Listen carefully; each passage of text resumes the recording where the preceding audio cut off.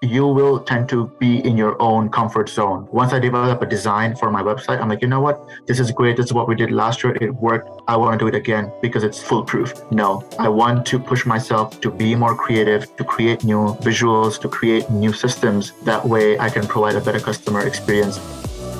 Hello, my name is Lauren D'Souza, and you're listening to Retain, the Customer Retention Podcast. More and more companies are wanting to focus on retaining customers, but what exactly are the powers of customer retention? And how are companies using it to keep their customers coming back for more? That's what we're here to find out. Welcome back to the show, everybody.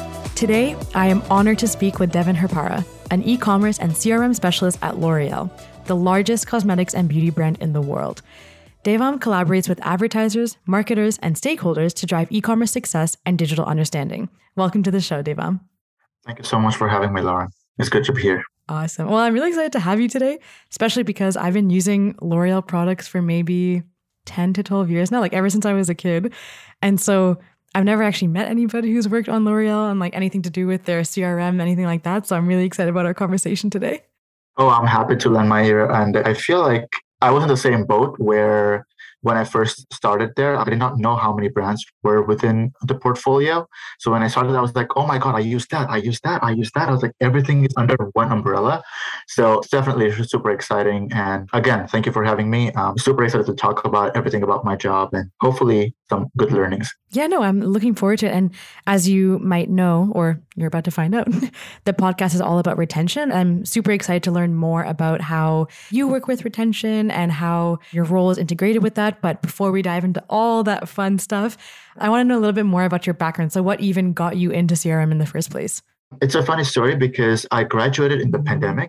And as soon as I graduated, I was like, oh my God, what am I going to do? And the good thing was that I had already interned at L'Oreal. So once I graduated, I applied again to the positions, went through the interviews, I got accepted, but I got accepted in the management trainee program. So it's their new graduate programs. And after doing my rotations, they had an open position within the e-commerce and CRM realm of things. So I was like, you know what? I want to be in digital. I want to be in e-commerce and digital side of things. So sign me up. So I interviewed for that as well. And the rest is history. And the more I went through those different brands, the more I dig into my role, the software, the technicalities, the more I got curious, the more I loved learning. And the more I learn, the more I want to grow within the same field, e-commerce, as it's so dynamic. Yeah. And I think what's nice about e-commerce is that it's ever changing. Every single day, I feel like I'm seeing something new. And also working with so many brands under L'Oreal and how widespread the company itself is, I'm sure you probably see so many interesting things on a day-to-day basis in your role, which is nice. Honestly, it's hard to keep up because we have so many brands within our portfolio. I only work for one brand. So it's easier for me to grasp the straws and easier for me to digest all the information. But again, as you said, it's a constantly evolving world. So whenever we see a best practice or something really interesting, we're always, okay, how can we implement this? Or how can we adapt it for our brand? And how can we make the best use out of this use case? So again, it's super interesting, keeps me on my toes, but I wouldn't have it any other way. That's awesome. So what do you love most about your role at L'Oreal? For me, I think the one reason that I absolutely love my role is because it's so dynamic. Not a single day is the same. Some days are more technical, where I'll be working more on the website, making sure everything is good to go, all the user experience is up to date, there's no bugs, everything is working as it should be. And some other days are more CRM focused, where I'll be working to gain a lot more customers or to strategize in terms of what we can do for our customer base that I already have, or to acquire new customers as well. And the other days, it's just aligning with all of our different stakeholders, because we work with a lot of outsourced companies, brands. So we just want to make sure that we're all aligned, we're all working towards the same goal, and everybody has the right dates, right ideas, and everything is aligned. So not a single day is the same. Some days are full of emergencies, where I will have so many emails coming my way, my inbox is full, something that's not supposed to go wrong goes wrong, I do not know what to do. But again, it's all fun in that position, because if it was reporting the same monotony, I wouldn't have been able to do it. And I think that's the cool thing of having both the e-commerce side and the CRM, because I mean, both of those things have tons of different things that you can be doing under there. So handling a bit of both, I'm sure you have learnings from either or that you pass throughout each of those roles as well.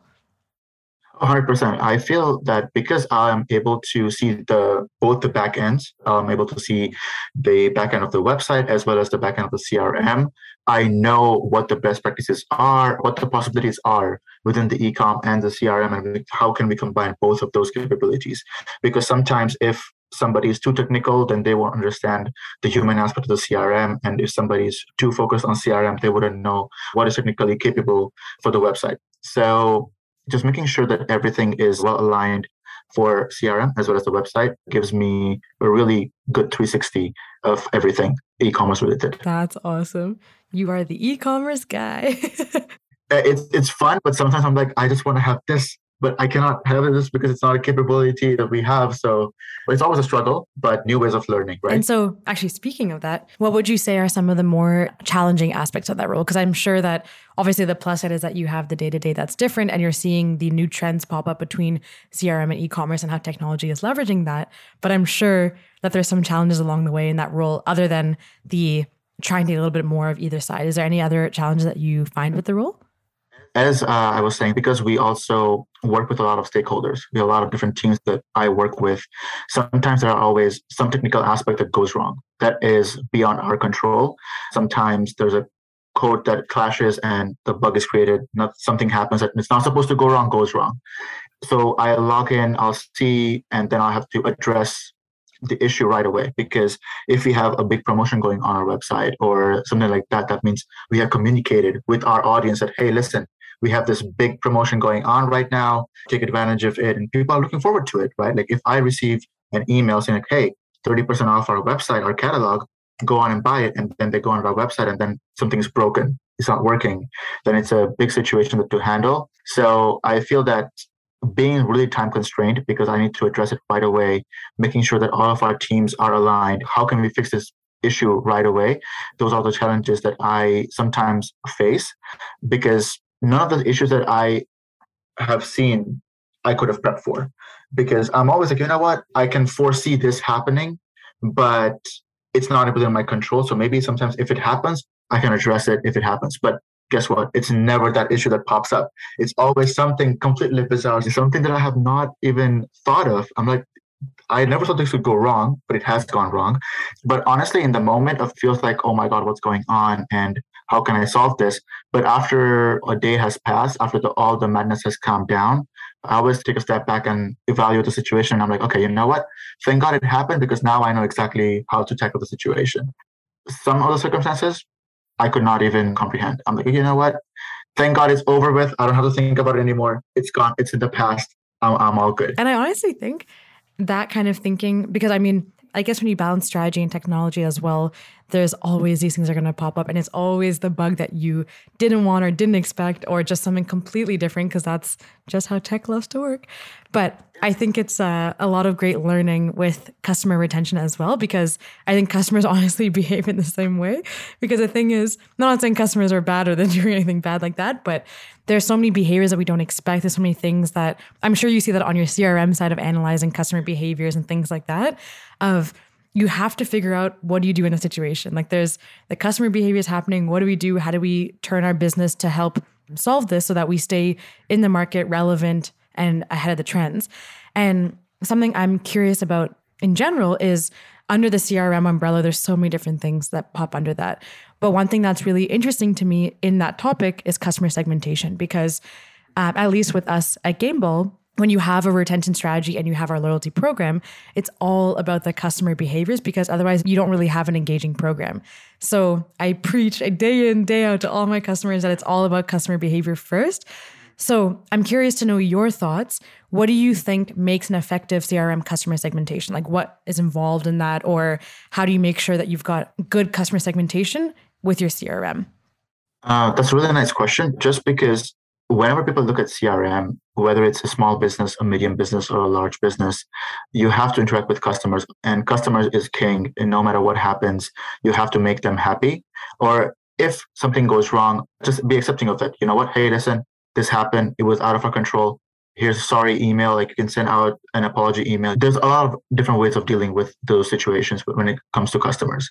And I feel that customer segmentation is also a really important part of it as well, because how I see a business is that the brand that I work for, we have skincare, we have makeup, we have makeup brushes and everything as well. So it's hard because if I'm a customer and if I am shopping on, let's say, for example, Gymshark, I shopped my whole thing. I added to cart. I got my products and everything. And now I'm already enrolled in Gymshark's email. So now if I start receiving all the emails of women clothing, then I'll be like, wait, what's happening here? It's not related to me at all. Now it's kind of off-putting as well, because now I'm like, wait, I don't mind being targeted by emails, but I want to make sure that the right products are being targeted to me. So I feel that customer segmentation is really important, because before I used to send a lot of emails, as every single company does, to all of our audience, whether they were interacting with our emails or not, whether they were skincare buyers, whether they were makeup buyers, even if they were our dormant contacts. That means that they never came to our website to buy. I would just send them a lot of emails. And then I realized I was going through all the numbers on the back end. And then I was like, wait, this does not make sense, because we have so much audience, but we're always sending the same email to a lot of our audiences, which sometimes they don't want to receive. So that's when me, with a lot of other colleagues, we came up with the best practices and everything. And I got better learnings from them as well. And what I was suggested was to create segments for customers who like to shop makeup and customers who like to shop skincare. And what interesting thing was that once I segmented those audiences and I started sending emails pertaining to skincare audience and emails concerning makeup to makeup audience, the emails were really well interacted with. Like our click-through rates, our click-through open rates and everything were really, really high compared to our previous emails, because now people were actually receiving stuff they want to see, the products that they have already bought.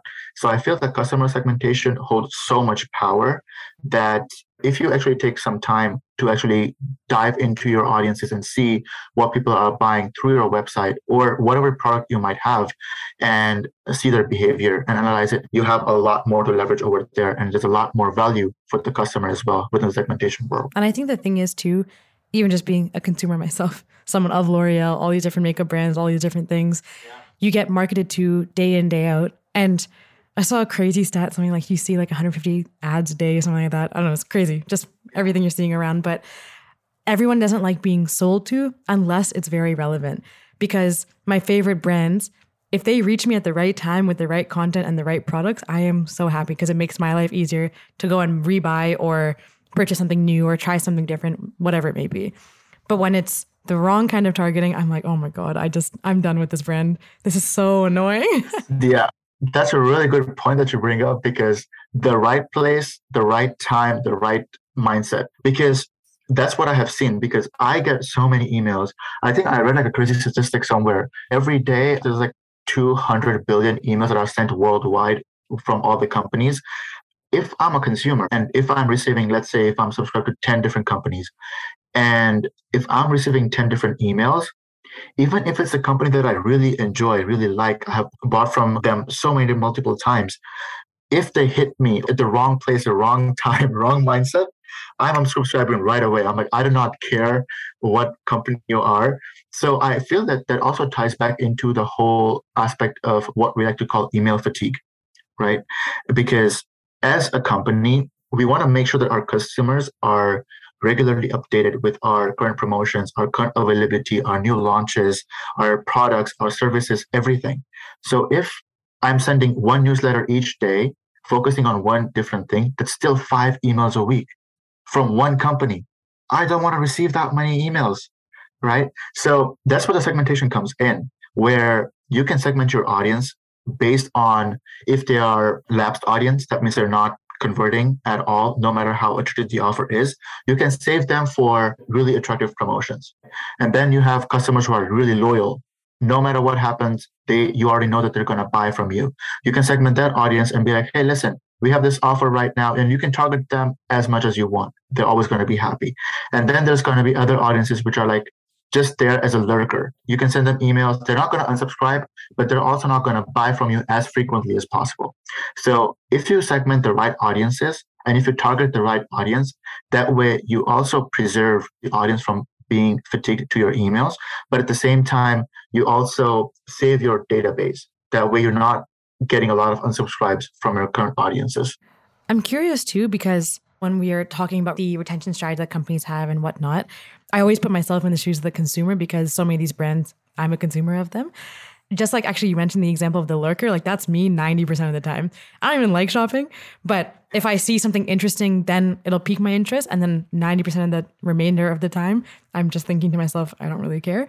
And so I'm curious because majority of my shopping is for other people. So getting gifts for people or, I don't know, thinking of others. If you think about me as a consumer where I'm spending some time on shopping for myself, some time on shopping for other people, and it's kind of like the right place, right time, right product, how does a business of any size, really, I guess, how do they know how to segment these customers, or like what kind of questions should they be asking themselves? Because a lot of the audience that we have on this podcast are business owners or part of a brand or trying to figure out the same question. And I think it's a question that's consistently being asked and consistently being thought about. I feel like it's a hard topic. I don't think it's so easy. I think it's actually hard to figure this stuff out. It is definitely hard. And believe it or not, we're still figuring it out because even I don't have all the answers. And I work in this job day in and day out because what happens is that customer world, it's ever changing.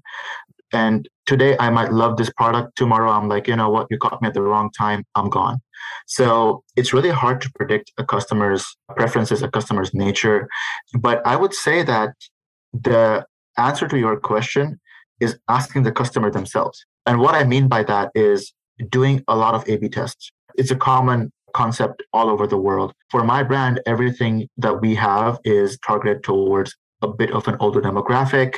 And also our brand color and everything is really pastel, like pinkish. So we tried a year ago, or like even 2 years ago, I think, something that was blue. So we were just doing A/B testing and we sent the same newsletter with blue background. We sent the same newsletter with a pink background. Then we compared the numbers behind it. And then we saw that, okay, blue did not perform well at all. Right? It tanked completely. Maybe there was like a disassociation with the brand or something like that. People associate with brand the way you portray it to them, right? So let's say, for example, today I'm a customer of brand ABC, and I know that brand for selling, I don't know, really high quality clothing. I know that they're expensive. I know that they have a high quality clothing. They're amazing. I have bought from them so many multiple times. And now if tomorrow I were to receive an email saying that, hey, listen, this is our fast fashion, like really cheap clothing or whatever, or if they change the design completely, and if I don't like it, I'm like, wait, is this the same brand? Like, what happened? There's a complete dissociation. I'm like, what happened here? Like, it used to be really well put together, really minimalistic, and now it's completely popping colors and everything. So I feel if you do A/B testing enough with the content, with the colors, with the subject lines, the headers, the SEO copies, you'll see customers reacting to your website, to your newsletters, to anything that is. And apart from that, as you said, if you buy a lot of stuff as a gift, there's no way to know for a business that you're buying it for somebody else. So that's the hard part, right? And there's no way of knowing it because today, if I want to buy something for some of my friends, I'll go buy at cost. I'll go buy at H&M. I'll go buy at Zara. But I might have bought so many different things that I'll be targeted with those emails because they know that, oh, you know what? They bought like a tank top from us. They bought like shorts from us. And from this store, he bought a skirt. And then I'll start targeted by all the skirts. But I'm like, it was a gift. So it's one of the things where you can ask the customers. There was one newsletter that does it really well. Oh, I know Morning Brew. Yes. Yes, I love that emails because what they do is whenever they send you an email, after a while, if you have not interacted with their email, within their email, they will put a link saying that, hey, do you still want to be targeted through our emails? And you have to click a link. Okay, you know what? You can keep targeting me. I do like receiving these emails. And that way you can either keep targeting the customer or you can completely remove the customer from a database and only target them during some worldwide events. That way you don't fatigue the customer, because if they're already tired, they're not opening your emails. Chances are with the 15th email that you send, they're not going to open that email either. So putting the power back into the hands of customers is a really good tactic. If you build up that personal connection with your customers, it's meant to last for a really long time. And I really like that Morning Brew example, because when I was in university is around the time that they launched. They were really heavy on referrals and really trying to get people to build the network effect. And so I don't know if you had the same thing, because I went to Wilfrid Laurier University. And so at the time, I think they were maybe targeting the school or wanting to get more people in university reading the Morning Brew, because the whole value prop is to read the news in a bite-sized way. So it's not like reading a newspaper, but you get all the facts of what's going on in the world and in the markets and all that kind of stuff. So really well catered to university students who are trying to have a pulse on the market, but not read and read and read and read, because that's what we do in lecture every day. And so what was interesting about their marketing strategy at that time, and they were a small business at the time, so very doable. But what they did was two things. Number one, they had a section where you could refer people. And if you referred one friend, you get a sticker. If you referred 3 friends, you get a mug or something like that. 5 friends, something more. And then the end all be all was the crew neck that you could get with the Morning Brew logo on it. But as someone who doesn't really follow through with these referrals that much unless I'm really incentivized to do so, I was actually incentivized to, because as I read through the Morning Brew emails, they also had this section that was like, this isn't entirely catered towards you. If you tell us what you want, you'll see the reflection in the product. And so I was like, interesting, maybe I'll just try it. And so I submitted a request. Since I'm interested in startups and entrepreneurship, I wanted one little section about startups and entrepreneurship. And I noticed a couple of weeks later that they started implementing that. Felt like they really took my piece of advice and implemented it right away. So then I went and did the referrals. And they might have A/B tested this. They might have done it just because they were smaller, but I'm sure they took those initial marketing strategies and took it to scale. Because also too, everything you've just mentioned is so important for retention as well. Because the thing is, you have your customer segmentation, you have your marketing strategies, but what's the goal of all of that at the end of the day is the customer retention. And so I think that's so important to also have those creative, unique things, which I think you can actually be more creative as a smaller business because you're faster moving. You can try it out on customers that you have that one-to-one relationship with. You actually have that flexibility to do so. I think there was one company that I was subscribed to because I used their services once, and it's one of those companies who provide those no copyright music. I only used them once, and I think 2 years later, I was still receiving their emails, but I never unsubscribed from them. I never opened their emails either. But one day, what caught my attention was somebody from the company sent me an email. And of course, it was a group email sent to like probably hundreds of other people. But I don't know what they had done or how did they come up with this idea. But the email that was sent to me was not an automated email. One person actually took out time and he's like, hey, listen. And the whole content of the email was, we know that you haven't been around, but here's one playlist that we think that you would genuinely like, which is personalized to your liking. And after 2 years, right, I would not have thought that they would still be targeting me, but I received that email. And then because I'm on the technical side of things, I'm always curious to see like, oh, where is the email coming from? So just click on like the description and I saw it's like coming from a personal email. And I was like, oh, wow, like they actually took out time. That's really awesome, actually. Yeah. So I replied, I was like, hey, listen, I don't know if it's an automated email or if it's like an actual personal email, but if it's an actual human behind this email, thank you so much for reaching out and putting this personal touch to it. It means a lot. And I just sent that email and they were like, hey, it's an actual person. Thank you for, replying to this. It means a lot. They're a big company. They don't need my approval. But just doing that, I feel handing that power back to me, to the consumer, and giving them time to actually personalize stuff for the customer shows that company actually cares, and it goes a long way in the consumer's eye. You see, like I haven't used their services in so long, but I can still remember that interaction with that person and it leaves that imprint. No, I really like that because I think in this day and age too, there's so much noise around all these brands. It's so hard to get in the eyes of the consumer and get in front of them, stay memorable. And people either have a lot of things to say when they have a negative experience or a lot of things to say when they have a positive experience. And there's almost no in between, I find, just by my own personal experience, because even with my friends and I, there's so many times that we're talking about all these different things that we're interested in. And it's either polar opposite, really, really good experience, so this is why I want to tell you about it, or really, really bad experience because I really don't want you to go through this. And there's never a time that I tell my friends about a neutral experience because there's nothing fun to tell about it. And so that example alone is honestly, I think it's not even that big of a step for a company to take, but it goes a long way, which is literally what you said word for word. And so I think being inventive in your retention strategies and using customer segmentation and the A/B test and listening to the customer and asking the customer, these are all things that you can put into the beautiful map of how to get to your customer and build a retention strategy as a result, because it's all about understanding the fact that working with customers is not static. It's something that's ever moving, ever changing. And so being adaptive to that through listening, talking, segmenting, all this kind of stuff is so important. So I think that example brings that together beautifully. Now we're on to my favorite part of the show, which is the lightning round. So first question, which company's brand do you admire most and why? And you can use L'Oreal if you want.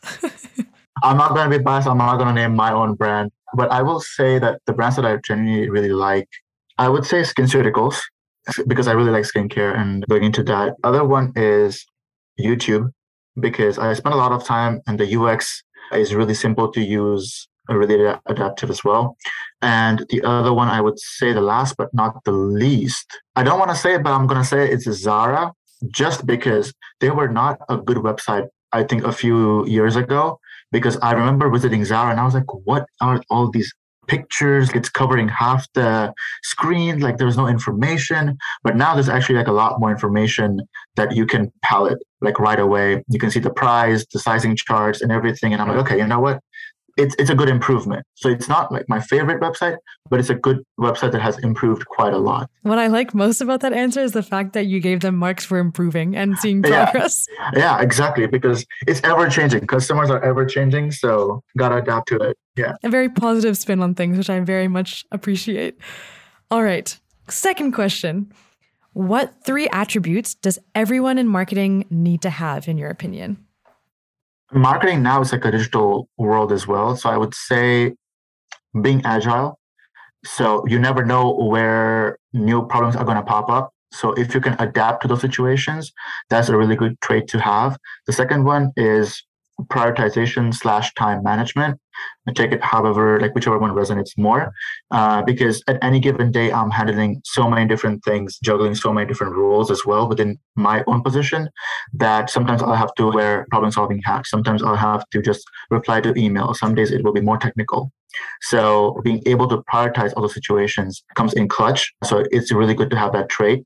And the last but not the least is being creative, because you will tend to be in your own comfort zone.